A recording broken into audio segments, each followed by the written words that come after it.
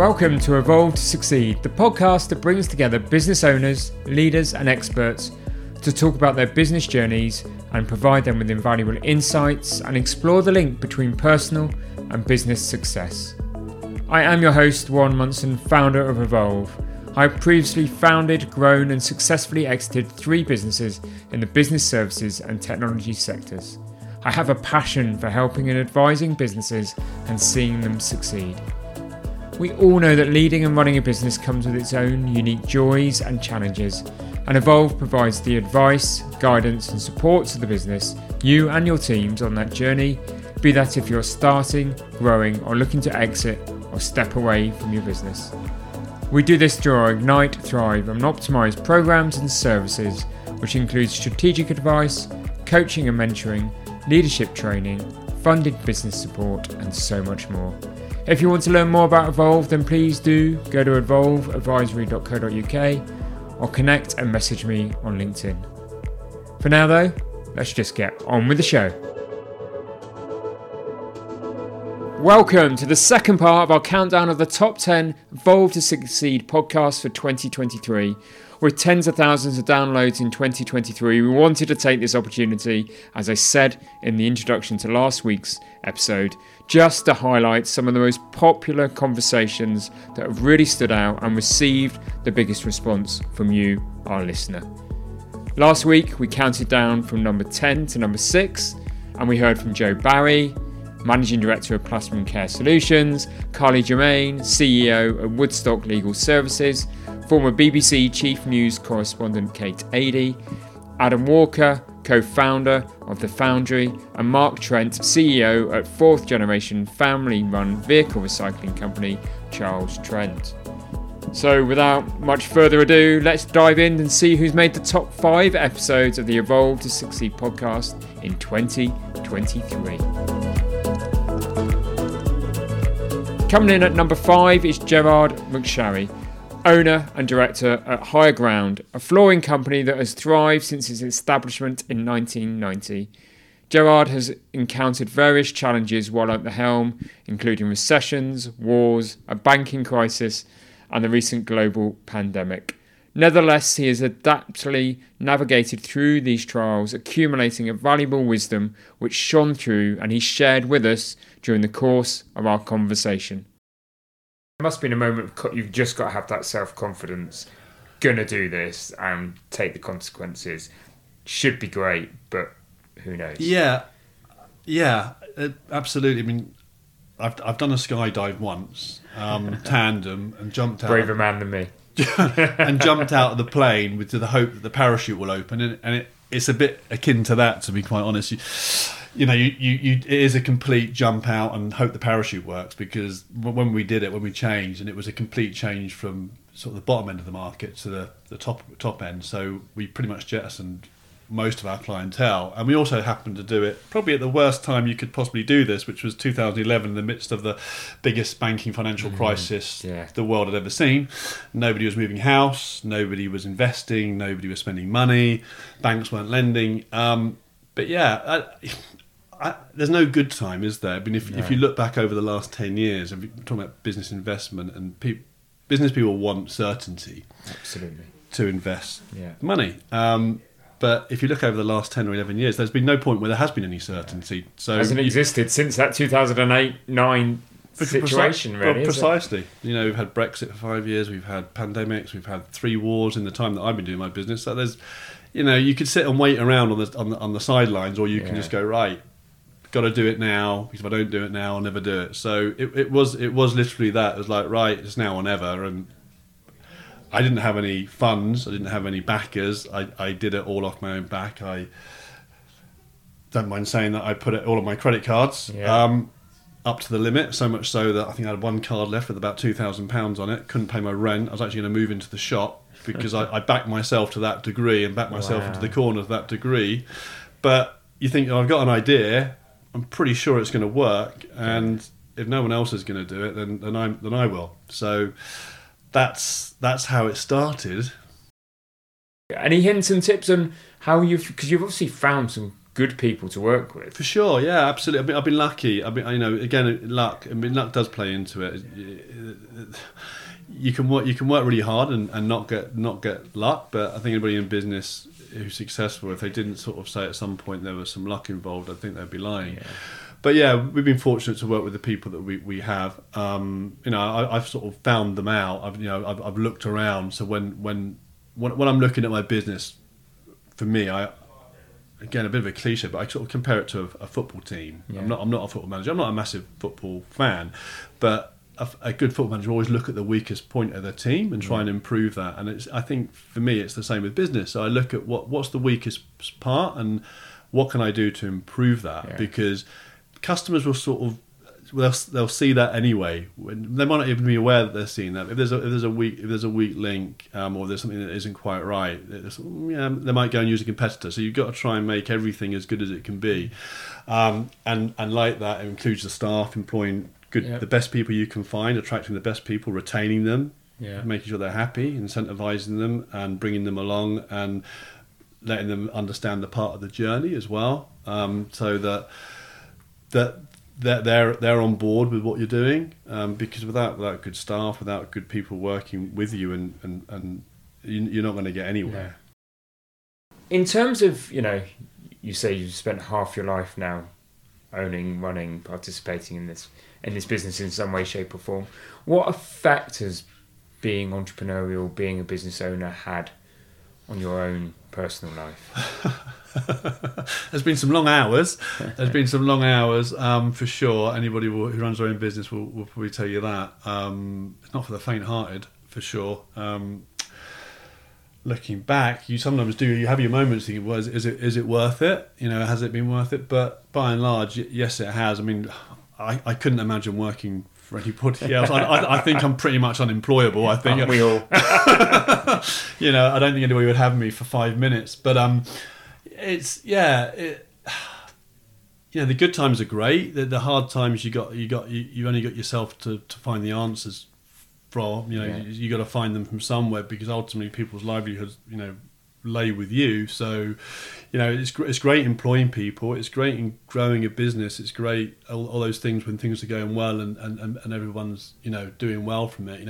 Making people redundant is the flip side of that. We haven't had to do that once in 26 years. That's a horrible thing to have to do. I know people who really, really have struggled with that. It's because these people become part of your life. Yeah. The people that they've got mortgages, they've got families, they've got kids. So you've got that responsibility with you all the time.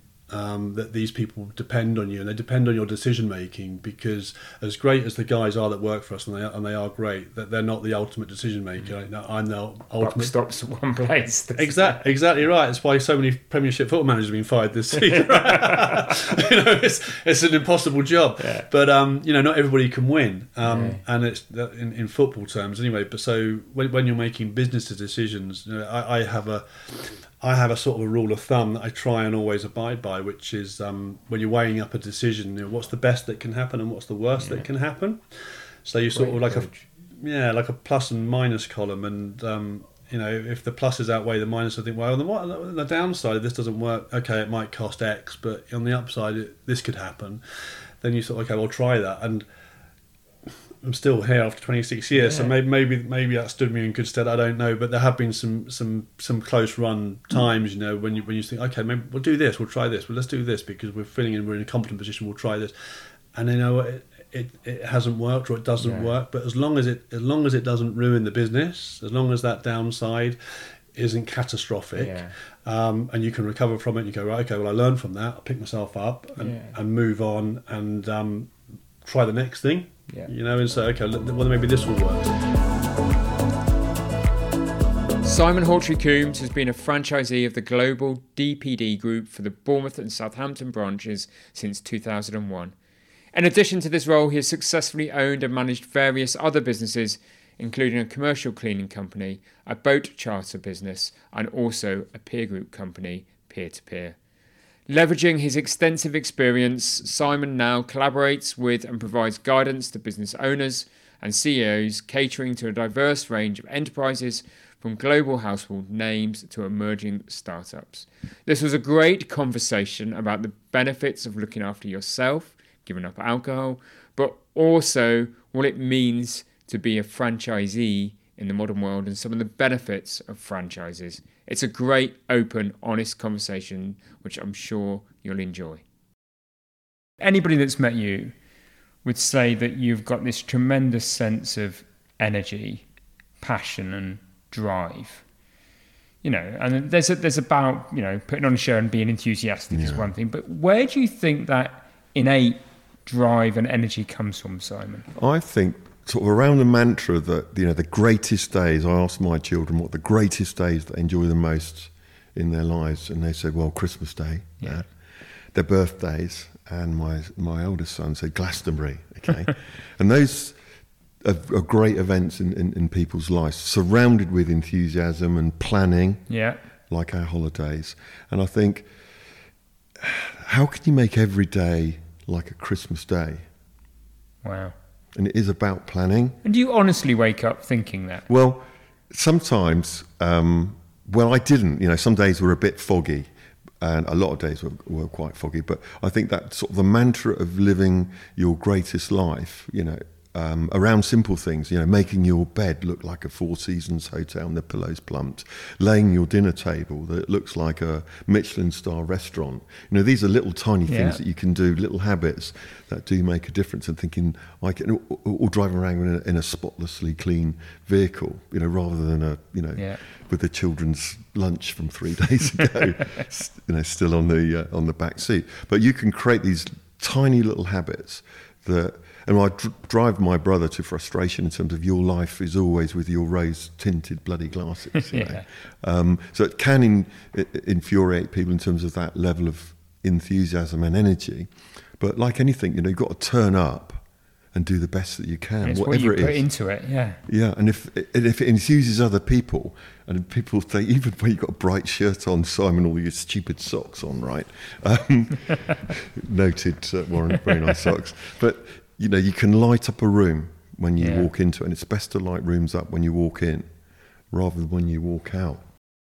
One of the things you get right is relationships and sales. And I think that so many businesses perhaps don't get beyond 2 or 3 people, or definitely don't get anywhere near £1 million turnover, is because they get the sales, the relationships, the client delight piece wrong. So any top tips you would give to somebody listening to this that wants to focus on those areas? Yeah, I from experience in terms of the customer journey that most of us create about engaging customers, and our funnels are quite cool, right? They're quite good. Yeah. And the piece around, now we've got them as a customer, they've agreed to engage with us, and what that looks like is pretty good as well normally. So that kind of funnel piece, the customer journey piece. The last piece is what creates a lifetime journey of the customer. You know, why are people still trading and working with you? And there is the area that you can create what we call our TNTs, are tiny noticeable things that can, like TNTs, like the bombs that blow the customer, you know, thinking, oh my God, when I dealt with Warren, you wouldn't believe it. And I always laugh. One of the greatest examples I can share with you is going to the Four Seasons Hotel in Geneva, and a good friend of mine went in, we had a few drinks and we had backpackers, we were going skiing. We came out of that hotel and we were laughing our socks off because the service was so good, the whole experience was so good that we just thought that they thought we were somebody else. Rock stars, Hollywood, royalty, you know, or they just completely mistaken who we are because the service was that good. And that's the piece, the advice that when you've got a customer, what can you do to create those TNTs that are so engaging that, because normally what happens at that point, we've done the funnel, we've got them in, we've invoiced them, we've created a sort of relationship, and now we've just taken them for granted. Yeah. And that happens in life as well. And you think in that point where you've taken that client for granted is the moment they say, we're going somewhere else. Yeah. Why are you such a believer in the power of peer groups? I feel that, you know, given the fact that if you play squash with an Olympic squash player every single week, and you've never played squash before, you're going to get very, very good very, very quickly. And I think Jim Rohn always says, you are the sum of the parts of the 5 people you spend most of your time with. And we've got a choice over that in terms of who we spend our time with. And if you lie down with dogs, you will come up with fleas. And if you hang around with idiots, you'll become an idiot. So always surround yourself with people that are moving at a quicker, faster rate than you are, or perhaps you want to aspire to where those people are. And we love our peer groups, we love hosting them. And when we drive into our venues and there's helicopters and Ferraris and beautiful settings in beautiful hotels, that's aspirational. For me, people are there for lots of different reasons. People want to win time. People want to be healthy. People want to create wealth. And some of the parts is the people in the room, not me, but the people in the room can make that difference for our members. And sharing their journey is and through collaboration and understanding. But hey, if you're with a group of people that are facing the same challenges as you are, and sharing that within a confidential environment, hey, it's going to help, isn't it? And thinking, well, from my experience, have you considered or have you thought of? And it is absolutely amazing. Having been a member like yourself, Warren, for many, many years, and you're thinking, we've done a skill up session, we've done a hot seat, we've done all these component parts. And when we're going a summary at the end of the day, 4-hour session, and thinking, right, what are you going to do as a result of today? And they say, I'm going to do X, Y, Z, A, B, C, and thinking, not even thought of that. Yeah. And that is the goal. That's it. At number 3 in our countdown is Helen Stacey, Managing Director and owner at Aspire, a boutique recruitment agency located in Dorset and Hampshire. With a wealth of experience exceeding 30 years in the recruitment sector, Helen established Aspire to distinguish itself in the marketplace and reflect her personal values. Her remarkable career highlights include the successful establishment and growth of what was, at the time, the largest independently owned recruitment agency in the South. Starting from scratch in 1999, it elevated to a peak turnover of 13 million, overseeing 5 offices and a team of 70 staff. All of our guests during 2023 came on with a very candid approach and an honest approach. But some of the stories that Helen shares are really important for us all to hear as business owners and leaders. And was owning a business and running a business what you anticipated it to have been, having been that kind of employee before? It's tough and it's a really hard transition, and you learn a lot. Well, you should learn a lot. It was great fun. We had moments of high stress. I remember the first time Paul did the payroll, and the first time he went on holiday, Dave and I missed the deadline for getting the money to the bank by about a minute, and we only had about 50 temps out at the time, and we had to literally go into NatWest, sit in NatWest and make up cash pay packets to deliver to people because we couldn't afford not to pay them because they're getting paid weekly and you lose them. Yeah. So, of course, you don't envisage setting up a business and doing stuff like that. But yeah, it's on the whole, you look back and you remember hopefully the good stuff. Yeah. There's some other stuff in there which we'll talk about in a bit, I'm sure. But I think it was.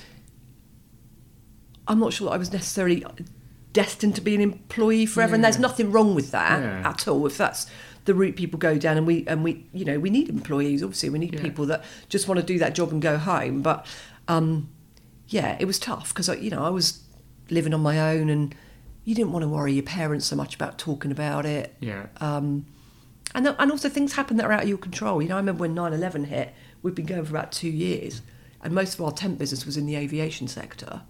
And it just disappeared overnight, and you can't foresee that. No. You learn a lot.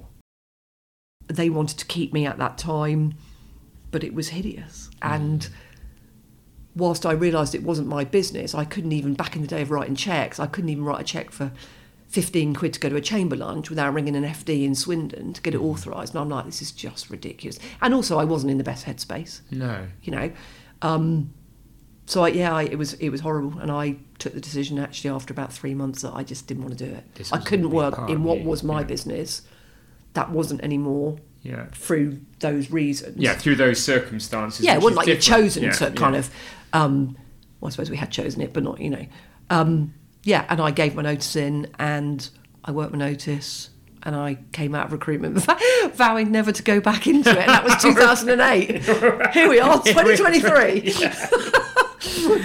15 years later. Yeah, exactly. But, I mean, I hope you don't mind, but it would be interesting just to explore. When you reflect back now, how did that experience affect you, and how has it changed you as a person?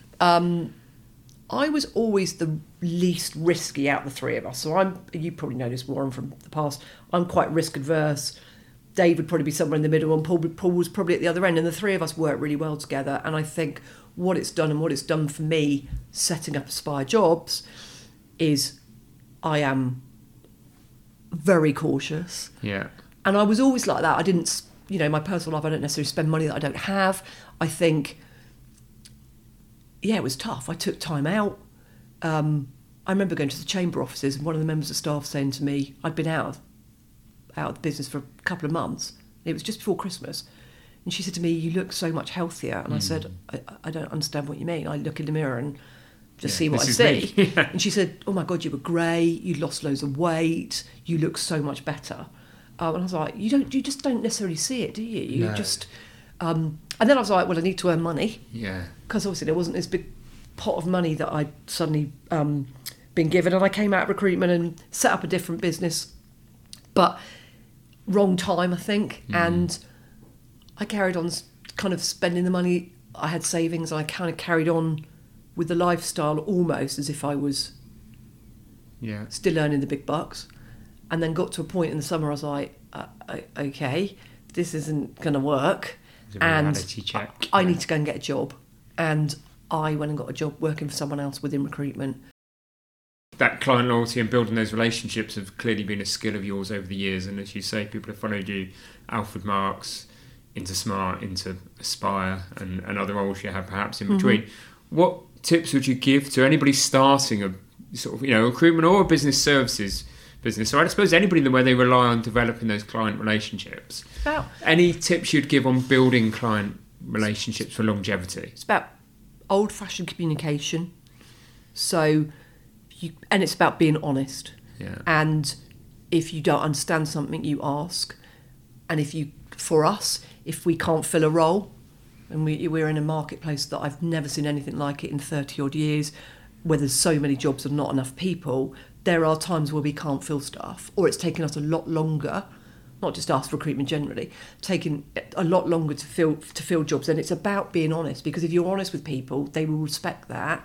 But it is about, this is going to sound really cheesy, but it's about being kind and treating people as you wish to be treated, because they will then refer you to other people. Yeah. And I get called all the time for jobs that I don't understand, perhaps really high-level IT jobs, and I'm like, straight over my head, don't understand job spec, what is the point? Yeah. So I will then refer that to someone else. It's like, no, I'm sorry, I can't help you. It's like, actually, I know this person, they might be able to help you.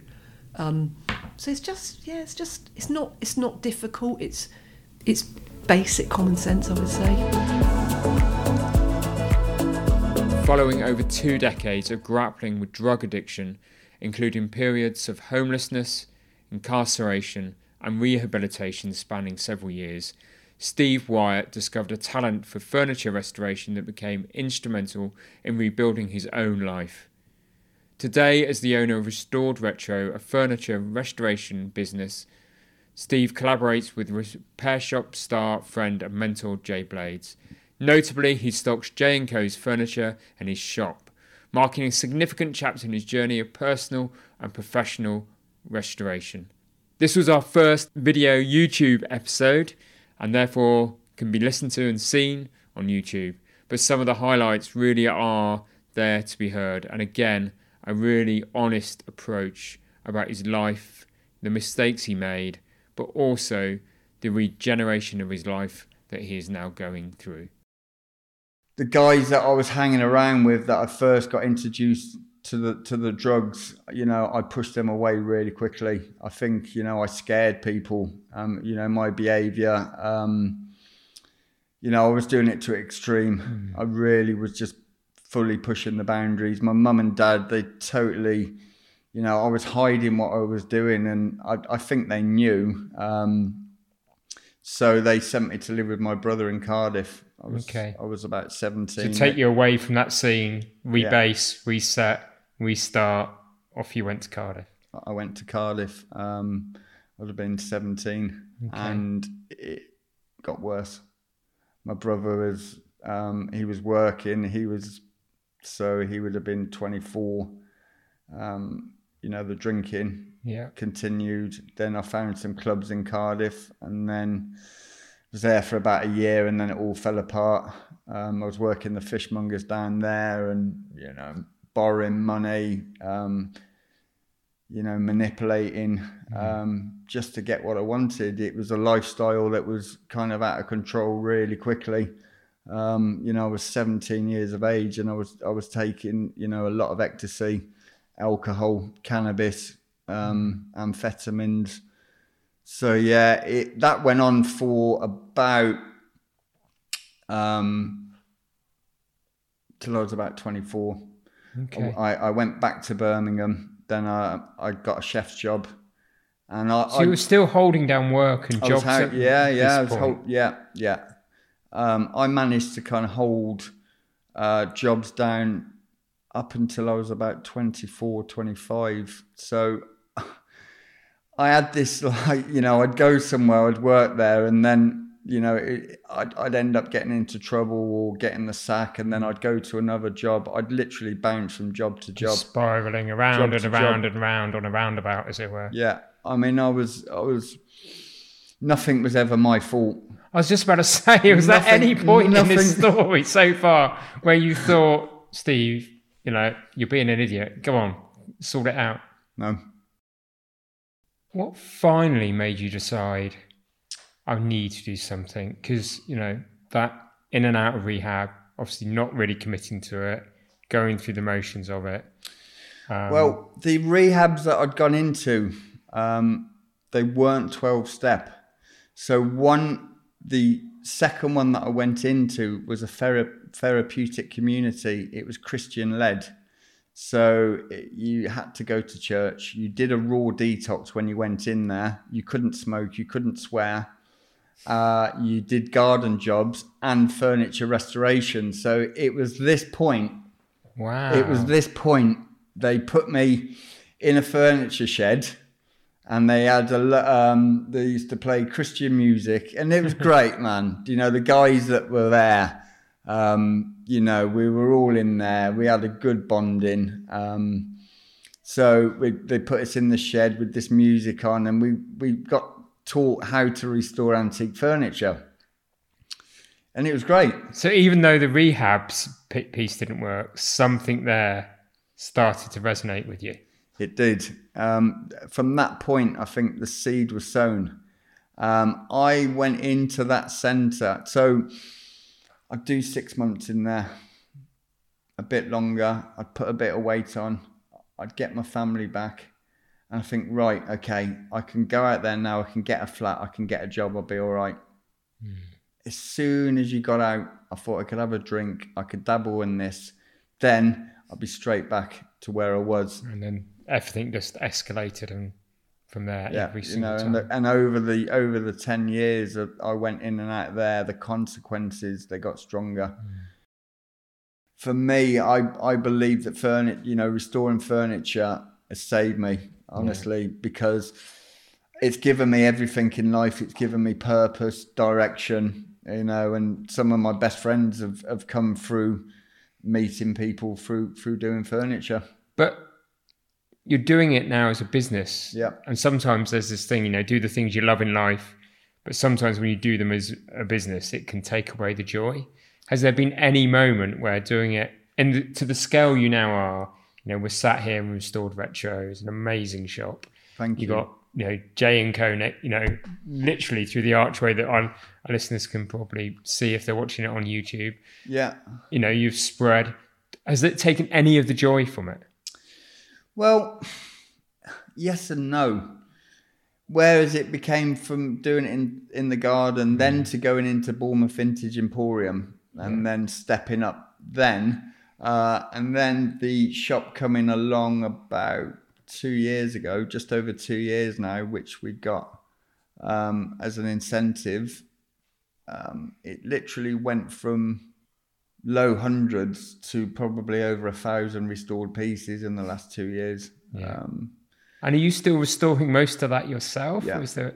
Yeah, every piece that you see in here now, I restore myself. Our number one podcast for 2023. Well, here we are. Appropriately goes to an extraordinary individual named Toby Gutteridge. In 2009, Toby experienced a life-altering event when he was paralysed from the neck down after being shot while on duty with the SBS in Afghanistan. His recently published book, Never Will I Die, chronicles his challenging childhood in South Africa, his journey into the Special Forces, and the miraculous survival and aftermath of the profoundly life-changing incident. Toby's remarkable story serves as a poignant reminder of the determination of the human spirit and the untapped potential within each individual.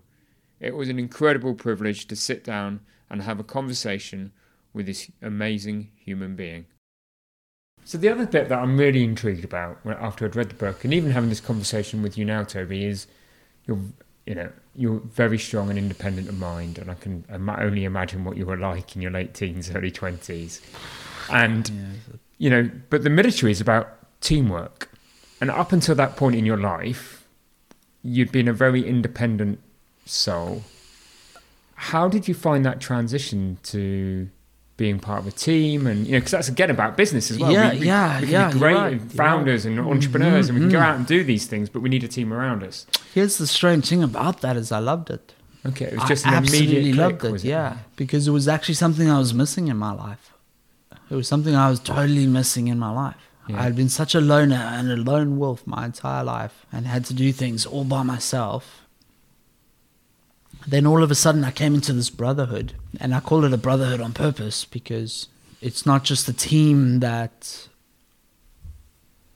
are there being paid to support you or have some ulterior motive. These are guys that will have your back for life, and this team of people you can rely on regardless of what time of day it is or how much they're getting paid or whatever. These guys, it's different. Yeah. And it was something I was missing my entire life. And it was something that drew me to the military as well, was that family, that team. That connection that you never really had before. I never had with a family. I never had with friends growing up. So, yeah, you'd think, oh, he must have struggled because he's used to being on his own and a single player. But no, absolutely not. It's the exact opposite. I loved it and fell right into it, and it's something really special when you've got that kind of team where you can rely on regardless, We need to talk about it, don't we? It's one of the, focuses of the podcast, I suppose. Very soon after that, though, you were on a mission. Yep. And your accident, occurred. That's right. As far as you can, as far as you're able, could you tell our listeners a little bit about that mission? Yeah, of course. So we were in a AO, area of operation, which I can't say, but it was, in a foreign country, actually not Afghanistan, and we were after a high-value target who was, the upper tier of the Taliban regime, because we were there to sort of cut the head off the snake. Yeah. And we go after the big players. And I remember the day, I remember, going in for our brief, what we were doing that night, who we were after, going through the motions, how we were going to approach the target, making sure we had the right assets,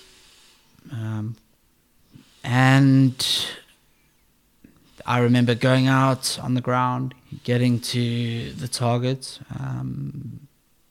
middle of the night, pitch black, and yeah, really, we were at the time. We were told, look, there's women and children on target, so our normal method of entry, we had to kind of stand down on, and we had to then sort of think outside the box and think how are we going to do this. And you come across these problems, these are the sort of things you have to deal with. Yeah, it's part of it. And unfortunately, this then took the sort of risk of the operation a lot higher for us. But we as you know, we were determined to get it done, and we were determined to follow through on what our job was. So basically, we turned to an ulterior method of entry, which kind of gave our position away, or gave the elements of surprise away, and that gave them that split second to set up, get set, and unfortunately, as we came through into the compound or the building, they had just had those few seconds to prepare, and we lost the elements of surprise, and they opened fire on us, and I was shot through the neck. Unfortunately, that hit my spinal cord and paralyzed me instantly from the neck down. However, very lucky to be alive. The second round ricocheted off the side of my helmet, which would have killed me instantly. And that's all I can really remember. That's it. But I have spoken to my colleagues about what happened afterwards, and things and the follow-on process. But that's the long and the short of it, really, unfortunately. But these things happen in life, you know. In that story, in that journey, is there a pivotal moment where you think something changed inside you, though, or you changed your approach, or you had some help and assistance? Because again, we all go nowhere near the dark places you've been, Toby, but everybody in life goes through their challenges in their dark place, and it's just like a fraction of what you've been through. But again, listeners might be able to take something away about the approach you took, about, when you reach those darkest days and you turn the corner, what do you think you did differently?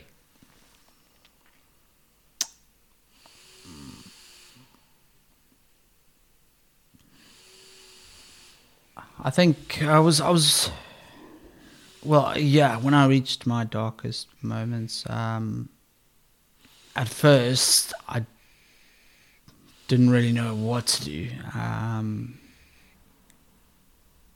I think that was the first time in my life where I really didn't know what to do. And I think what I did differently for me was I then accepted the fact that I'm going to need help. And that was huge for me, because my entire life I'd been self-reliant, and I'd only relied on myself. I didn't, I'd always kind of taken the approach of, or quite a hard line of, that's a last resort to ask for help. But I realized I was in a situation where I didn't have the skills, and I didn't have the knowledge to get me out of where I am now. So the thing I did was, I really, I basically just put my hand up and said, look, I need help. Brilliant. I need help. That's the biggest thing I think I did. And I was fortunate enough to get the right help. To just get me out of those dark dark moments. places. But on me personally, I dug deep. I tried to remember the qualities that made me who I am today. I tried to hold on to those little flickers or embers of the fire inside me that used to burn so bright. I used to hold, and I was just holding on to that for dear life, and trying to throw as much kindle on it as possible to get it, back, going again. Thank you for listening to the Evolve to Succeed podcast. My hope with every episode is that you've learned something new or heard something that challenged your way of thinking and further motivated you on your path towards becoming a more knowledgeable, informed and inspired individual and business leader. And don't forget, if you'd like to learn more about Evolve and the services we offer and how we can help you and your business confidently start, grow and exit, then please go to evolveadvisory.co.uk. Please also help and support this podcast by subscribing, liking and giving us a positive review on your favourite listening platform. Thanks for listening and see you next week.